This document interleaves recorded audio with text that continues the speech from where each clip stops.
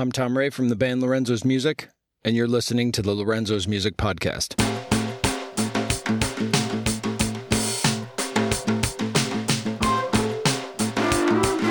The guy that I talked to today, I actually wanted to meet for quite some time. He runs a band, he has a label, he records bands, he does all kinds of stuff. I'm Bobby Hussey. My band's The Hussey. I'm in Cave Curse, I'm in Fireheads, on and off in No Bunny. I record a lot of bands, put out records, put out tapes. So we got together at his house and we talk about how he runs a label, how he got started, about all the kind of stuff that he does.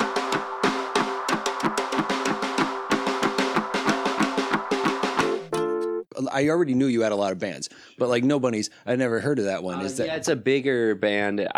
Me and Heather were his backing band years ago, like 5 years ago. We were his backing band, and we did tours in America and Australia. We would always open, and then we would be his band behind him. Where are you from? I'm from Plymouth, Wisconsin originally, so that's near Sheboygan. Okay. Yeah, it's about 2 hours northeast of here. Been in Madison since, 2004. So I've lived most of my adult life here. I went to college here. What'd you go to college for? I have a journalism degree from UW-Madison. Do you really? I do. I think you're the second person I've met with a journalism degree from the UW. Somehow meet a lot of people with journalism degrees around here, and they're not doing anything to do with journalism. How did you get started? Like, what was your first instrument that you first started out with? When I was 12, I played drums for a tiny bit, and the drum set that I bought then was $100, and it literally is the drum set that sits at the practice space now and all the bands use. It's a horrible piece of trash, but it's still, I don't know, people still use it, but I was not very good at drums. And my dad always had guitars. He had a guitar since he played in bands in the 70s, but he always had a guitar laying around. And then I was like 13. I was like, picked up a guitar. I was like, it just like could play it really quickly. I don't know. It just like made way more sense to me. And then why did you start out with drums? Because I just wanted to play drums. I don't know. You're a kid. You want to do something. You're not good at it. Then, right. Yeah, I don't know. Then I found a guitar. I liked a guitar, and then started a band when I was 15. What was the band? It was called Death by Chickens. It was not my band name. That was the first band I ever played in, and then we formed a band called Bleached, which is actually crazy because now there is a band called that. Yeah, when I moved here, I don't know, I met Heather like within a year. I met her because back in the day at UW-Madison, they had these like, at the dining hall, they had like a little, it would be an ad for the shows at the Union. I went down the list, it was like the second month I was in school, I went down the list and none of them said rock except one. And I was like, wow, well, I'll go to that one. Yeah. And I went to that one, and it was Heather's old band, Cats Not Dogs. And I was in that band ultimately. Okay. But so I went to see them, and on that same night, in my freshman college class, there was this guy I met. He was a senior, and he was playing the same night. So Heather, Cats Not Dogs played at the Union. Sleeping in the Aviary played at the Catacombs. Okay. And like I caught both. I went and caught both. Became friends with both of them right after that. And then Heather, I like became really good friends with just like via MySpace. Like I emailed the band. I was like, hey, I want to pick up a CD. And like I met her on State Street and we talked. And then she was like, hey, we're playing King Club. Like I'm pretty sure like Tristan and Lisa will let you in. Like if you don't drink. Like I didn't drink at the time. The Hussey was pretty much a sober band at the beginning for a long time. But you were underage? Is that what? Oh, I was way underage. I was 18 years old. And then she was like, but if you sell merch and don't drink, they'll let you in. Yeah. So I could go to all the King Club shows that they were playing and see the Screaming Simpson and the Ponds and the Cummies and all these bands that I loved then. And I just sold their merch forever. And then eventually, like 6 months in, their bass player quit and they got a different guy. They had always had bass player problems. The list of people that have played bass in that band is like crazy. Like it's really long. It's 9 people. Yeah, eventually they were like, hey, we need a bass player. We know you played, like, you played guitar since you were 13, like, mm-hmm. It was approaching, I was 19 at the time.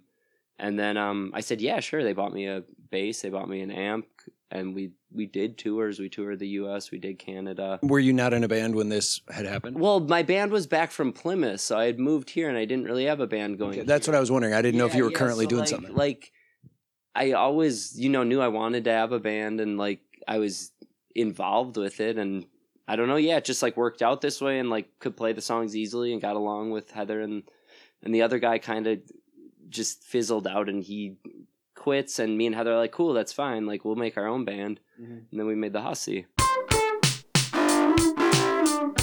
This whole time I've been recording bands like since I was 15, and I recorded Cats Not Dogs at the end. It never came out and stuff because all the stuff happened.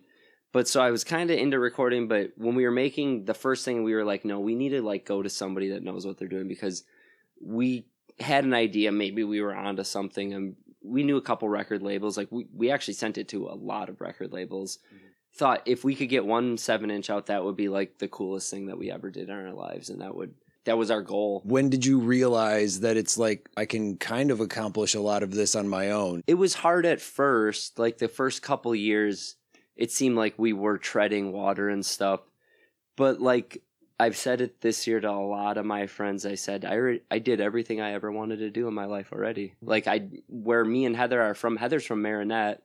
We thought, the best you could do in your life was you played at a VFW hall, maybe for some kids. And then maybe when you got older, you were in a cover band. That's what I am from. Like, yeah. I didn't even think it was possible to get a record out. I didn't think you could tour the US. I didn't think you could tour the world. Yeah. Like we just didn't even think that was possible. Our goal was get a 7-inch out, play some cool shows with our friends in Madison, and if we're lucky, holy cow, we could play Chicago, and we did. And then the Chicago label eventually like put one of our records out, and then it became really easy to play Chicago, and then another Chicago label put out the second album. What labels? The first one was Slow Physic, that's defunct. Second one's Tic Tac Totally, now defunct. At one time, Tic Tac Totally was actually a really big tastemaker in the underground, and it was like when we played Austin the first time the Hussy ever played Austin, we had been a band for like 3 years, and we played and was sold out on a Monday night because this label from Chicago has like such a respect in Austin. Like everybody knew who the band was. I was like, that was the first time I really was like, wow, like, okay, record labels do matter. And this is a tiny record label. This isn't even like a big record label, but like even in the underground, there's these little pockets where it's like, sometimes people look to certain places, but yeah. And then after that, then Southpaw picked us up. Were they finding you? Were you contacting them? How was that happening? Me and Heather contacted the first few record labels. Where were you finding them at? Other bands that we love, like through the underground. First Chicago one came to me. Science of Sound did the first 7-inch, actually, and they agreed to do it the day before this Netherlands label came and wanted the same songs. And so then that's when we quick scrambled and recorded with Science of Sound to make the second 7-inch, because the first 2 7-inches came out like concurrently, because we sent them to over 60 record labels, demos, like hard CD, sent it with a photocopy of like Onion article about us, a little Onion clip. We were opening for this band that we loved called Cheap Time, and it only talked about us, and we just couldn't believe that. We were like, wow, we love this band. The little thing is about us, though. And so we sent it to a lot of labels that were involved with Cheap Time and the guy from Cheap Time. And so a lot of times they would read that and they'd be like, okay, well, they're playing with Cheap Time and they're not even talking about Cheap Time. Yeah. So like, I strongly believe that's probably how the one in the Netherlands, because that guy put out one of Jeff, the guy from Cheap Time's original bands. Oh. So they and it was up their alley. I knew like the key to sending to record labels is not to send to every record label ever. It's like, you have to know what your band sounds like. You have to know what the bands on the label sounds like, or they're not even going to listen to it if it's not in their wheelhouse, So we were sending to garage labels just all the time. I mean, constantly. And then forever I was emailing. I don't know. You just make friends with the people. Eventually you trade them records. You send them like, hey man, here's the records I've made. Like, what do you think? And then they see that you're out touring and they're like, oh yeah, I'll work with you. And I remember when I shopped Weed Seizure to Tic Tac Totally, that's who we wanted to do it. So like we were like, we'll send it to Matt first. Mm-hmm. I sent it to In the Red first. Like that was always the first choice. And Larry liked it, but he didn't bite on it. But when that happened, we literally had 4 record deals lined up that had 7-inches coming out for 4 in a row. When I shopped and I told Matt that, I was like, hey man, these labels are all confirmed to do a 7-inch and I've got stuff set up for that, but here's the record we want to put up before all of that. Okay. And because back then me and Heather were like recording 25 songs a time. Were you recording them yourselves? Oh yeah. Okay. Yeah. And then from there on out, we recorded from the first LP. After only the first 3 7-inches are not recorded, and we've made 12 7-inches and 6 LPs, and all the LPs I did. But yeah, after I sent it to Matt, I said, yeah, we would always have like 25 songs. We whittle it down to 15, 14 for the record, and then the rest would go to 7-inches. And Matt just was like, I have to hear a band that has 7-inches like lined up for all these how are all these labels lined up to, because we had a little thing going in the underground, you know, and like all those labels end up doing the records right in a row in the exact order. My way of thinking about it is if you had somebody putting out something of yours, they wouldn't want you to put something out on something else. How are you doing multiple things? Everything is a handshake deal. Okay. I've never signed anything. I own all the rights to everything. That's the smartest way to ever do it. That is how Jack White did it. If you allow the record label to pay for the record, they own it. So I recorded it. So it's like I own it. Like I had a little bit of a problem with Tic Tac. They didn't want me to like transfer the rights of the record to somebody else. And I was like, well, dude, what? You show me something where I signed that said you own it. You don't own it, man. I wrote all the songs, I recorded them. So you're saying even the stuff that was put out on Tic Tac, you were releasing 7-inches of songs from that? No, nothing. Everything's always been different. Every single release has different stuff on it. But eventually Tic Tac, when it starts to, I see that he's like kind of running his label into the ground. I'm like, hey man, I want to move this to a different record label. And Southpaw reissued our first LP already. So they were going to reissue the second LP then. They were going to reissue the Tic Tac Totally one. And he kind of wanted some money from that. And I was like, dude, no way. Like, where does it say that? Like, I didn't sign anything. Like, I own it. Were they selling them because you were touring, or were they? It was already picked up by distributors. The Hussy was on, like, Revolver Distribution, which they distribute, like, all the best garage stuff. So, like, that distributor, like, my record label is distributed by this company. It's in California. It's in SF. Yeah, like, all these labels are linked up with them. So that's how it gets to a store. Mm-hmm. So the records were in stores, you know, and we were touring a lot. We played 100 shows a year. There was a small window of time that we had a booking agent, but like it just I didn't like how they were doing it. So I just went back to doing it myself. How did this then turn into, you were in multiple bands and then you started your own label? The label I started in 2010. I don't know. I just looked up to like Jay Retard, and that's what he was doing. Before he died, he was playing as many shows as he could, recording bands. He was putting them out. He was producing records, getting them put out on labels. And that's a lot of what I do now is help other bands get off the ground. I mean, originally I never intended to be in more than one band. Heather was always in many bands at once because she's a great drummer, and drummers are the hardest people to find. Fire Retarded was what they were called at the time. They sent me their demo. I knew them from like Alex Ross and Eric loved the Hussy. They had a different band that like they loved the Hussy, and they like finally came and talked to me, and I heard that they were making this new band, and I was dating somebody that lived with one of them at the time. So I'd kind of be around all the time, and yeah, they started this band, and like their first show they were going to play out of town in Kenosha with some friends just to like kind of get their feet wet. So I went with them.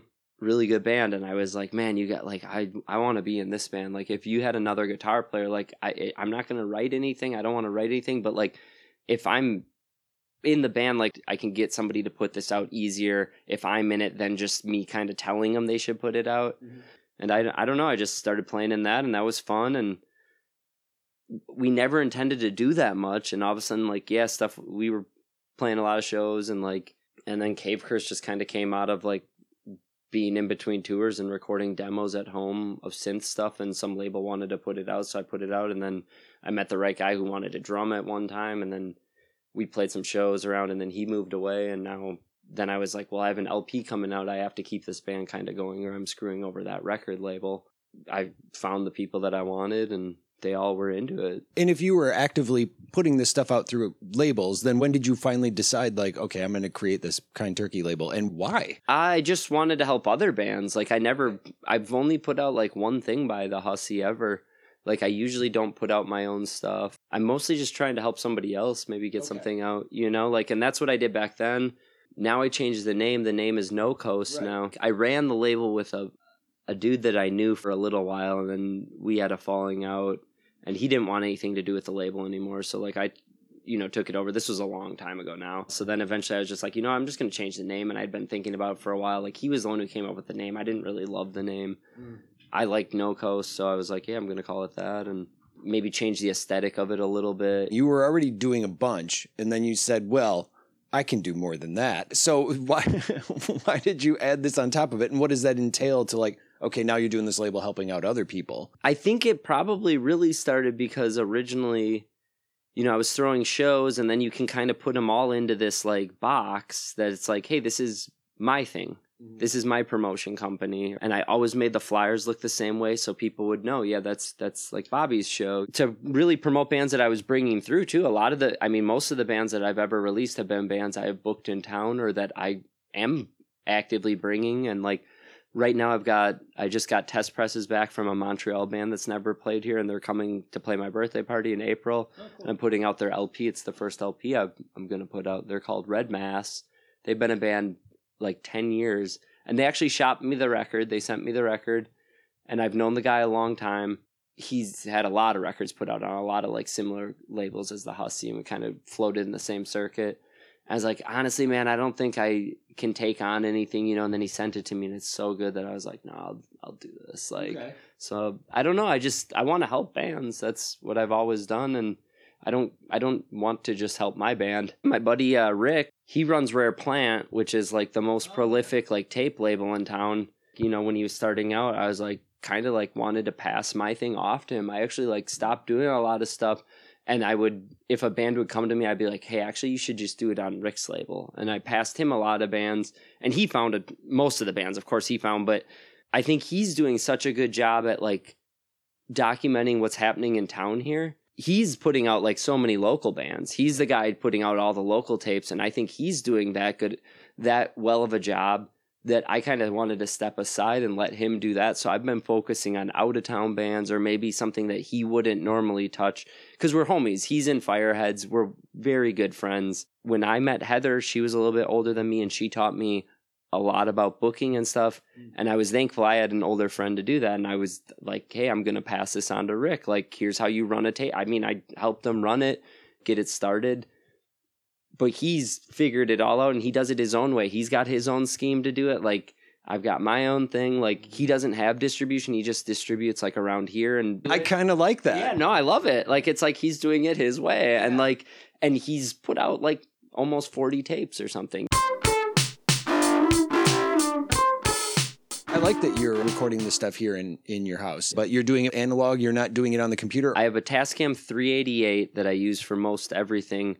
And that'll usually have the band play live in the live room. I'd like to record a band entirely live and then do the guitar overdubs and the vocal overdubs. I generally don't like to try to ISO everything and do it all perfect because it just doesn't sound like a punk band. And I'm very picky about the bands that I'll even want to record. I usually approach a band and ask them if they want to record. I, of course, have people ask me, and sometimes I say yes, sometimes I say no. I generally don't have enough time in my life to record every band that I want, and it's not about money for me. Basically, I have the drums mic'd up all to the tape machine, the guitar to the tape machine, bass to the tape machine, and then record that. I usually generally only let a band do like 3 takes of a song. Usually tell them they can't do more than that. And I'm not rude about it. I'm just like, hey man, like it's good enough, because guess what? Like, how many times I've just let it be okay and it slid right through. The average listener is never going to hear those little things, and it doesn't matter. And it actually probably makes it better, honestly, because it's not perfect. Like, if you want to make a perfect record, I don't know why you're working with me, is what is the deal. So then I dump it to a computer, and then we do vocals through like a classic, like a SM7, like Michael Jackson Thriller vocal mic, right, into Universal Audio Compressor. It's classic, chain. What software are you using? I just do it on GarageBand. That's all I've ever had. Okay. Yep. So I dumped it to GarageBand, and then I'm using these good analog tools, so it still sounds like It's just a means to arrange it. Yeah, and it's a means that you can make everything, fade and pan and do all that crazy stuff that, like, of course I've mixed records on the tape machine and stuff. It's just, it's 2018. You'd kind of be an idiot to not at least use some of the tools of today. Like you can use some of the old tools to get a certain sound, but like if you're going to try to like stick you're just going to get blown out of the water by the rest of the competition. You're just not even in the same competition anymore. I mean, every human has to evolve like that.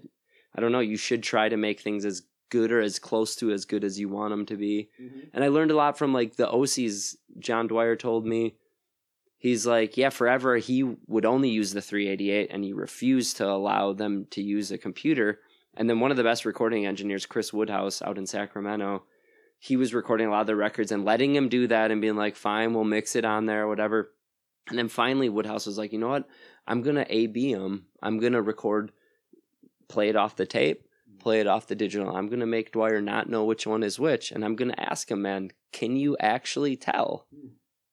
And he never could tell. So it's like, and he's just like, that was like mind blowing to him. He's like, then I switched to like using the tape machine and then dumping it to a computer. Yeah. Because go with what's easier. No normal person is sitting listening with $20,000 speakers that they can hear like, oh my gosh, that's a little like, if you are, why are you listening to our bands? Like, you know, you should be listening to a Steely Dan record or a Fleetwood Mac record they spent $1 million making, you know, like that's what that's for. But yeah, so that's generally why I dump it to a computer. I mean, of course there's analog purists and whatever.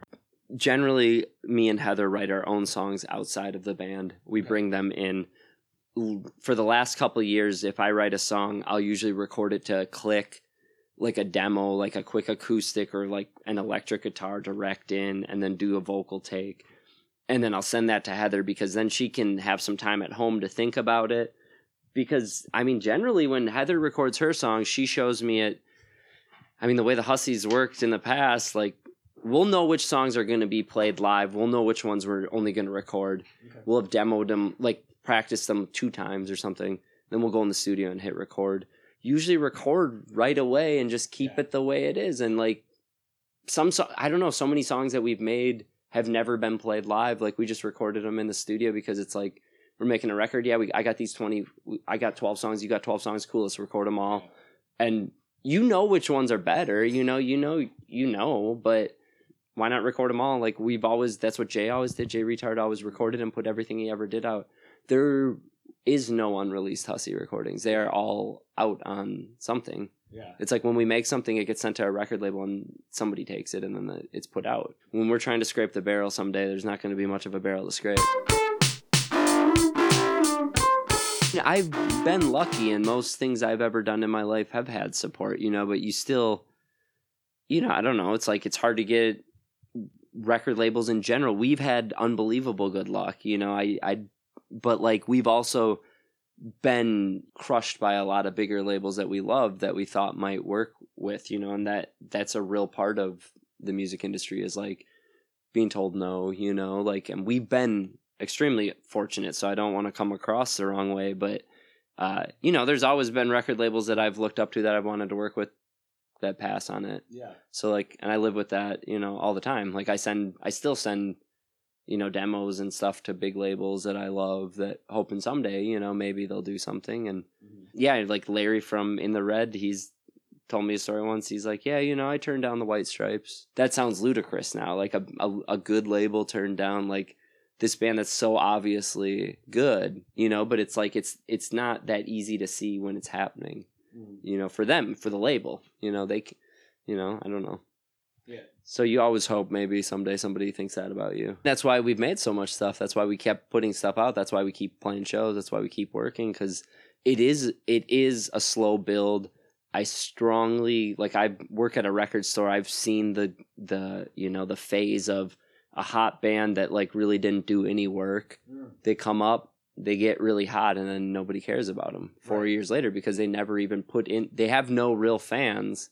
They had fans who jumped on at the time when it was cool to jump on. Whereas I think me and Heather have done the thing where it's like, okay, we cemented our thing that we did. And like, it's not just a fluke. It's not just, we didn't just come about, got popular, cool, walked away. It's been a slow burn the whole time. And everything is a slow climb. Like, you know, I mean, that is what it is. Every contact you make is a contact again in the future. And I tried to always make shows events. I didn't try to just make it a show.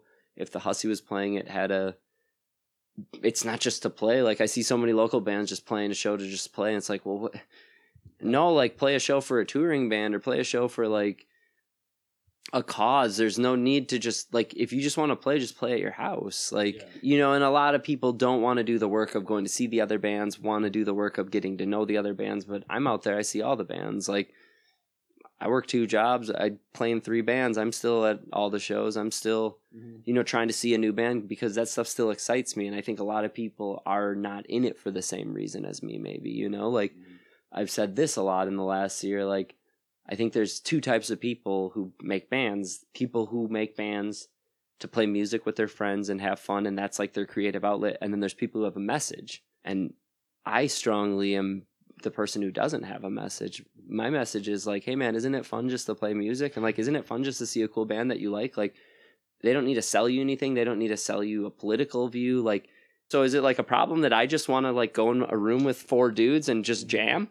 And right now I'm finishing up recording Wash, which I think is a very good band in town. Probably the best band going right now that's new. And they've played maybe 10 shows, 8 shows. The record's really good. And then I just finished Woodchicken's new record and Dumb Vision. And those are both like out now. They're finally like on vinyl out. Where do you print your vinyl at? The one I have coming, I had Rainbow do it. But usually the chain would be I mix it. It gets mastered by Justin Perkins. And then it used to always go to Lucky Lacquers, which is a great place. And then he would send it to Rainbow. It just depends on the record label that we're working with. The record label that we work with out on the East Coast, Big Neck, who like I got like to do the Woodchickens record, and they do Fireheads, Hussy, Woodchickens, and Dumb Vision. Okay. I've got all those deals worked out. Is there a minimum for what they pressed, or? Oh yeah, they're pressing like 500 probably of everything. Like they go through Morpheus, this pressing plant out there, because it's right near them, and that label's existed for 20 years, so they have always worked with this one pressing plant. But yeah, they go there. It really just depends on the label. Some labels, you know, have relationships with other pressing plants, and when we were on Southpaw, he switched it up almost every time. Back then, took a long time to get records. Like now, there's a few more plants, so the weight has been lifted off some of the other plants. But back then, he would kind of call around and see which one could do it quicker, and you probably have to pay more, you know. But like a lot of times, we needed it because back then we were working so much, we were touring all the time that it was like, yeah, we need this record out. Like we have a tour booked, like we need it for that. Then it's really important for the label to like, you know, spend an extra $500 to get it, because otherwise you're missing out on selling those 100 copies right there on that tour, you know. I always try to do over 400 because at that point it's a better price break per copy. Sure. Yes, it sucks because maybe you're going to sit on them, but I generally only will put out a band that I know can get rid of 400. I just, like, you have to be a business person and be financially smart and know that a band is going to tour, and that is the hugest part. Like, if a band's not going to tour, they're going to sell 100 records. Okay. Unless you're extremely lucky, but if you're from Madison, Wisconsin, you're not from Chicago, you're not from New York, you're not from LA, there's probably not a spotlight on you. So you probably have to get out and at least play, you know, 30 shows out of town to get rid of some records. And that's the way you get another label to work with you. I mean, that is just hand in hand with it. It's like a record label's not chomping at the bit to put out some band that's only interested in playing 12 shows a year in their hometown.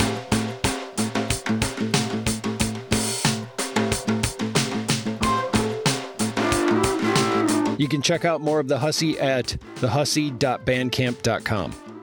Or you can just search the internet for The Hussy like you should. If you haven't already, you can subscribe to this show at lorenzosmusic.com, where you can also download all of our music for free. I'll be back next week, so until then, I'll talk to you later.